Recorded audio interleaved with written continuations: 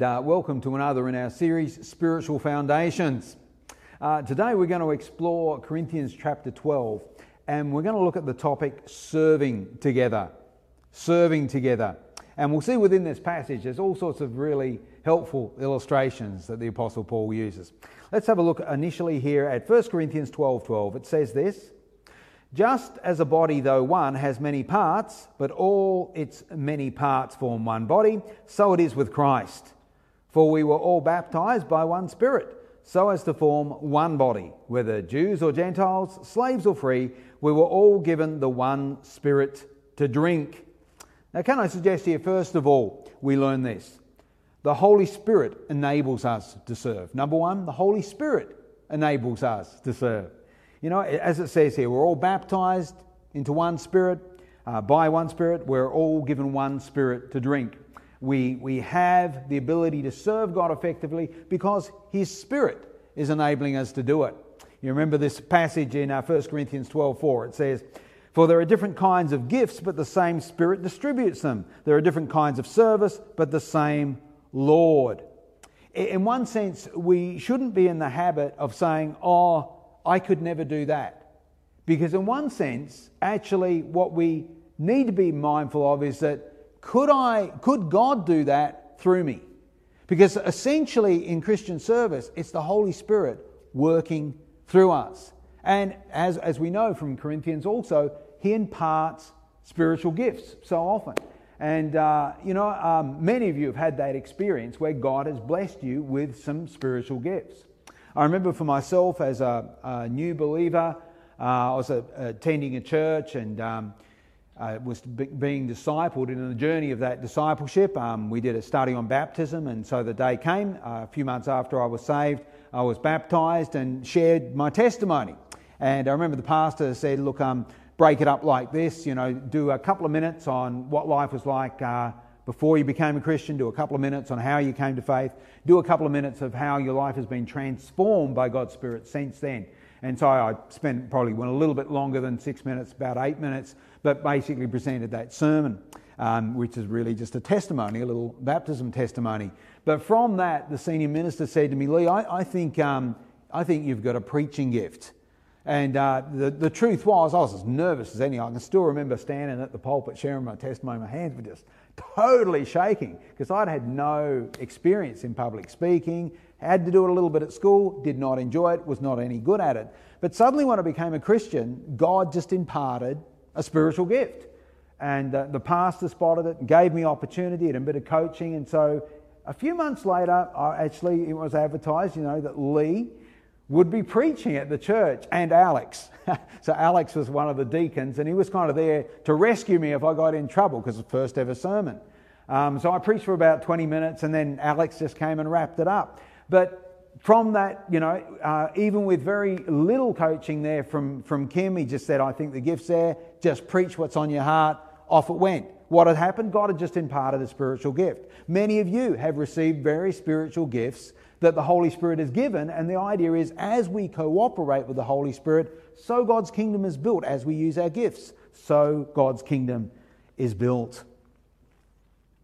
Let's have a look here at 1 Corinthians 12:14. It says, "And so the body is not made up of one part, but many. Now, if the foot should say, 'Because I'm not a hand, I do not belong to the body,' it would not for that reason stop being part of the body. And if the ear should say, 'Because I'm not an eye, I do not belong to the body,' it would not for that reason stop being part of the body. If the whole body were an eye, where would the sense of hearing be? If the whole body were an ear, where would the sense of smell be? But in fact, God has placed the parts of the body, every one of them, just as He wanted them to be. If they were all one part, where would the body be? As it is, there are many parts, but one body."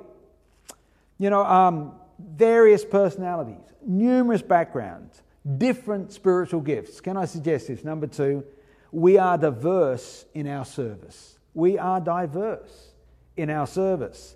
And he's really, the Apostle Paul, he's using some humour. Apparently, I had a chat with a guy who knew Greek quite well, and he said in the original text, this Greek passage is really quite funny. Paul is using a lot of humour in this. We don't quite capture it in our English version, but I think we kind of get the hang of it.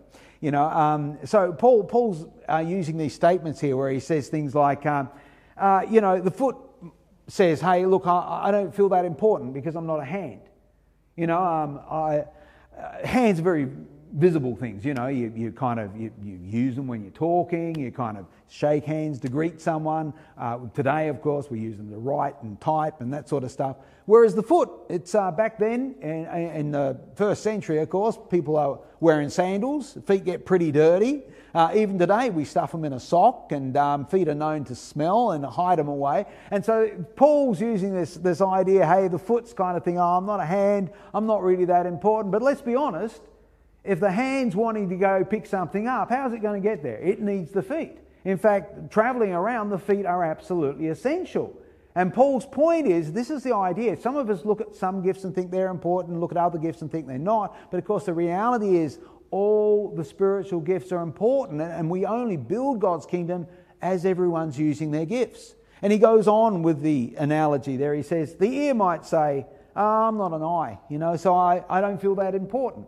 And let's be honest, if a girl's really pretty, people often comment about her beautiful eyes. If a guy's really, a real cool looking dude, they might talk about his smouldering eyes. But how often are the ears mentioned? Not very often, are they? They just don't get the same attention that the eyes do. And Paul's analogy, it's the same thing. It's the idea certain gifts get a lot of attention, others don't. But they are equally essential. Let's be honest, when we communicate, yes, the eyes have their place. But the ears, if you can't hear what the person's saying, and vice versa, communication is very difficult. Paul is emphasising how important every part is. And of course, if the body, and he kind of uses this concept too, if the body is all one big eyeball, that's not going to work very well. Or, whatever it might be, whatever part of the body, then it becomes exaggerated. It's not in balance. And, and we have those images in mind. In fact, of course, there's a program where you can blow your face into all sorts of shapes and stuff on your phone. And, of course, it looks funny, but it's not. It looks also ridiculous and unfunctional. That's Paul's point.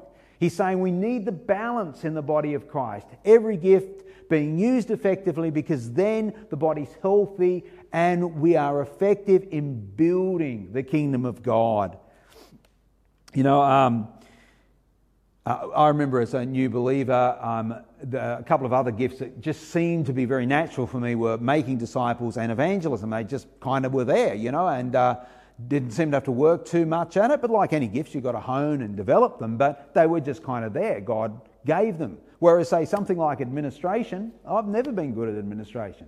And then later in life, having to be a pastor, you've got to do a fair bit of administration. So it's never something I'm going to be strong at. I've just had to work at it. It's not a spiritual gift, just something I've got to do, And most of us know that there are some things in ministry that we're good at, other things we're not so good at it. And often, Rick Warren actually, he will often say spiritual gifts course have their places, and it'd be good to do some of that as a church because you do learn more about yourself and how God's gifted you. But Rick Warren will often say, just get out and have a go at something. As you have a go at something, so you often discover spiritual gifts.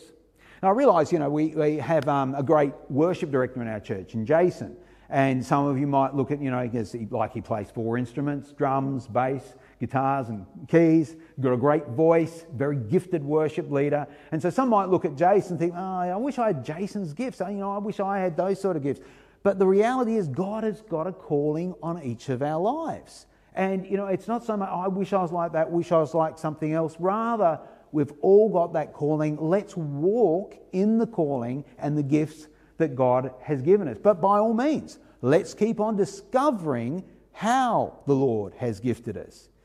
As we move on into this next passage here, it has some interesting details. And, I was actually thinking this week, even though when people are using their spiritual gifts, it doesn't mean everyone welcomes that or buys into it. And certainly, sometimes people don't like my preaching. I remember in my last church, Jason had got heavily involved in the worship, and we'd modernised things a lot because I'd been asked by the church board to how can we draw back a better number, a healthier number of people in their 30s and 40s, people with little kids, people with teenagers and that sort of thing, because about 10 years before a whole bunch of them had left the church. And so we worked towards that. And one of the things that we reshaped was the worship style, because it had become quite conservative. And I said, well, look, if you expect that generation to come in, we do need to modernise the worship. And at that time, they were often doing a couple of hymns mixed in with the choruses. And so we moved away from that. And Jason started to lead regularly, and so it was becoming a much more modern style of worship. Most people really appreciated it. But I still remember one lady, she had issue with it, and I remember having a chat with me one day saying, she didn't like the direction of the worship and didn't like Jason's leading, and said, we need to bring the hymns back. Everyone's upset. We need hymns. We need to have at least one hymn every week. She's very demanding about it all, and she said, look, we're going to have like 70 people. 70. She had a number in her head. 70 people are going to leave the church if you don't put the hymns back. And I listened to her and we talked about it, but I said, look, this is the vision and this is the direction way we're going. And, we believe this is right, because we talked about it at a membership level. We'd been quite thorough in the communication process. She wasn't a member, so she wasn't at that membership meeting. But anyway, so she did what she said. She left the church. I don't think anyone else did. That 70 people was something she'd imagined. And she looked around at some other churches, because I knew her sister who still went to the church, and she was kind of telling me how she was going. And she just found some of the conservative churches weren't friendly. And she ended up in a church that was more contemporary, loud music, but she knew some people there, so she settled there because she couldn't find friends in the other places she visited. And it's just interesting, that journey. So I share that story simply to say, although, we're reading here all about body life and stuff, diversity, because we are diverse in our service, but diversity does not mean everyone gets their way.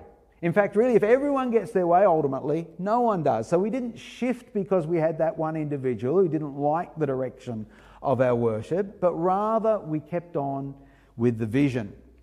Looking here at this next passage, 1 Corinthians 12:21 says, "The eye cannot say to the hand, I don't need you. And the head cannot say to the feet, I don't need you. On the contrary, those parts of the body that seem to be weaker and indispensable, and the parts that we think are less honourable, we treat with special honour. And the parts that are unpresentable are treated with special modesty, while our presentable parts need no special treatment. But God has put the body together, giving greater honour to the parts that lacked it. So there should be no division in the body, but that its parts should have equal concern for each other.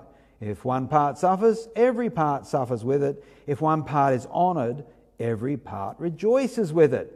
Can I suggest this? Number 3, we need each other as we serve. Number 3, we need each other as we serve. I can remember one of the analysis moments in my church at Narre Warren Baptist was we realised 65% of our folk were involved in service. They were serving in some way. And many of them would comment about the fellowship and the relationship and the sense of purpose they got through serving together. And that was a lot of people too, because it was a fairly big church. I think attendance-wise, over the 3 services, we're around about the 500 mark. But then, you usually get 2/3 of your people there at any given Sunday. So the church had a total of more around the 750 mark, perhaps 800 if you included the people who only came occasionally.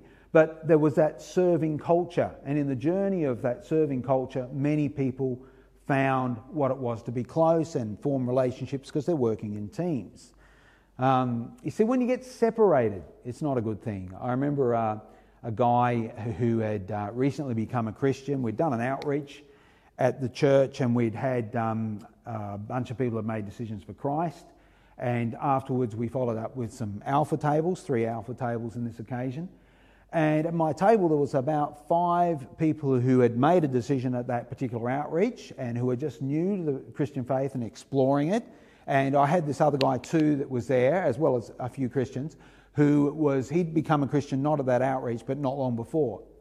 And in the journey of talking to him, he was from quite a strong occultic background, so big adjustment, Christianity for him. But he was really enjoying the Alpha course, seemed to be growing a lot from it. I even did a bit of one-on-one discipleship with him, a short 6-week course with him. But then he just got it into his head, and I mean, I could see the evil one was operating here. Got it into his head, he needed to explore spirituality by himself. Now, fine to do some personal research, but he meant alone. He didn't need a church, and because, he got things so wrong when he was in the occult, and he thought, perhaps I just need to go on this journey myself. And of course, we as Christians know we need the body. We need the body life. We need to serve together. And he was starting to separate, and in the journey of that, then started to come up with this weird theology. Like one time I'm chatting with him, he said, blood is huge in the occult, blood sacrifice and stuff, and so it shouldn't be in Christianity. And so he's thinking it can't be right about Jesus dying on the cross, his blood bringing salvation by faith in him, but his spilt blood, of course, we read in the scriptures, is a reason that his life given for us, that sacrifice, makes salvation possible. And he's questioning big things like that because he's moving away, just separated by himself. We need the body. The body needs to be together. I think of a Bible study group that started in the 1800s. And they thought they'd discovered a very powerful new truth, the Bible leader and a few of the others. And as they were reading passages in the Bible that said, we need to celebrate the name of the Lord, or we need to worship the name of the Lord. And when they're reading that, they're thinking, well, what is the name of the Lord? And the word L-O-R-D that they was in the translation, they realised, that is actually Jehovah. And these translations have left out the word Jehovah and translated it Lord. That's wrong. We need to bring Jehovah back into the Bible. And so that became a huge thing. And they were arguing these points, and then they started to think, hey, it's wrong about the Holy Spirit. This idea of the Trinity. That's not in the word Trinity's not in the Bible. The Holy Spirit's not a person. It's just like the electricity of God, that God zaps them and they're healed. It's like energy. It's not a person. And then they went on to think about Jesus. Well, he's not God. He's the Son of God, but he's not God himself. And so they did not believe in the deity of Christ. And they kept on debating this stuff. And the mainstream churches, of course, did not believe what they were saying is true. And as they debated more, they separated more to the point where they believed they had the truth, but no other Christian movement had it. They call themselves today the Jehovah's Witnesses, and are considered a cult by mainstream churches. But it all started because they separated from the body of Christ and thought that they had discovered a new truth that they were determined was going to be something that they could not compromise on. It's just it's interesting how these things start. Let's have a look at another passage here, Ephesians 2:8 and 9. It says, "For it is by grace you have been saved through faith. It is not from yourselves, it is a gift of God, not by works, so no one can boast. For we are God's handiwork, created in Christ Jesus to do good works, which God prepared in advance for us to do." Now, even though today I'm talking a lot about service, I want to be clear that unlike movements in the Dark Ages that thought we earn our way to heaven through our good works, through our acts of service, of course that passage makes it clear that is not the case. It's by grace we have been saved through faith. Grace is God's unmerited favour, and faith, of course, is placing our trust in Jesus Christ as the one who has died on the cross for our sins, as the one who his blood has been spilled. We have placed our faith in Jesus. Salvation is possible because of that. But we don't earn our way to heaven because of the good things we do. It's our faith in Jesus that saves us. Having said that, though, the passage, of course, went on to say these words, and I'll read them again. It states, good works which God has prepared in advance for us to do. God has good works for us to do. He's got a plan for us. Can I suggest this? Number 4, God has prepared areas of service for us. God has prepared areas of service for us. And what I'd say to people, if you're thinking, well, I'm not sure what that is, Lee, I'd always say, absolutely, just pray about it. Ask the Lord to give you guidance. But I'm always willing to slip out for a coffee and just talk about life. And in the journey, I found so often in conversation when people are thinking, I wonder where God wants me to serve, just out of conversation, so often people start to discover where they may be gifted. And often other people see your gifts more than you will see them. And so in the journey of conversation and asking, so often clarity comes. But God's got a plan for you. Remember that. He has a plan of how He wants you to serve. He has good works that are prepared for you to fulfill. Ephesians 4:11 through 13 says this: So Christ Himself gave the apostles, the prophets, the evangelists, the pastors and teachers to equip His people for works of service, so that the body of Christ may be built up until we reach unity in the faith and in the knowledge of the Son of God and become mature, attaining to the whole measure of the fullness of Christ. Now you see there are a bunch of spiritual gifts, or some people call them offices. The apostles, prophets, evangelists, pastors, teachers. I mean, sometimes it's referred to as the fivefold gift ministry. I always find that an interesting phrase though, because I know in the original Greek it's actually 4 words, not 5.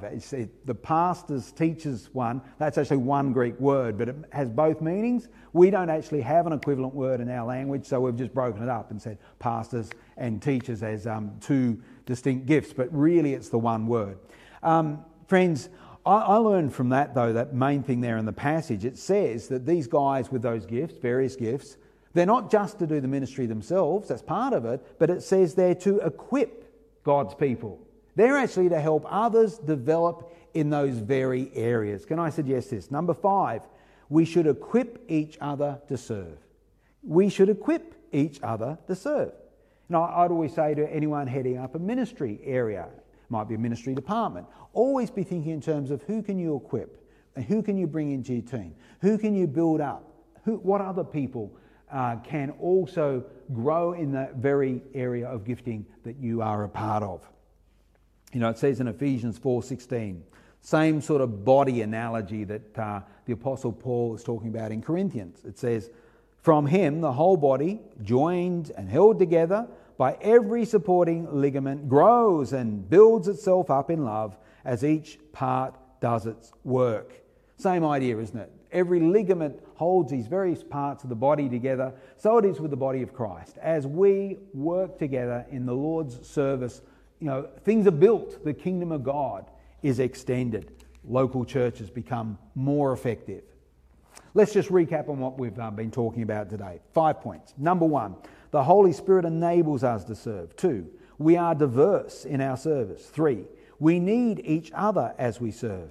4, God has prepared areas of service for us. And 5, we should equip each other to serve. Now, let me just ask you the question as you're listening to this message today. You know, if you're not involved at this point in any sort of ministry in the church, if you're not serving, would you pray? And would you also talk about it with members of the church? Like I said, I'm happy to catch up with people and personally chat. Pray and talk about how you could serve in the various ministries of the church. Let me pray for you now. Father, I do pray today as we've looked at this very important spiritual foundation of Christian service, as we serve together, Lord, as we endeavour to do your work and walk in the plan that you have for us, as we've learnt today, as we discover that and as we live that out, we pray so we might discover good fellowship, we might discover those healthy, loving relationships, and as we build your kingdom together, Father, may we discover spiritual gifts that we have, may we discover the purpose you have for us. Guide us into your calling. In the name of Jesus we pray, and for His glory and His kingdom. Amen.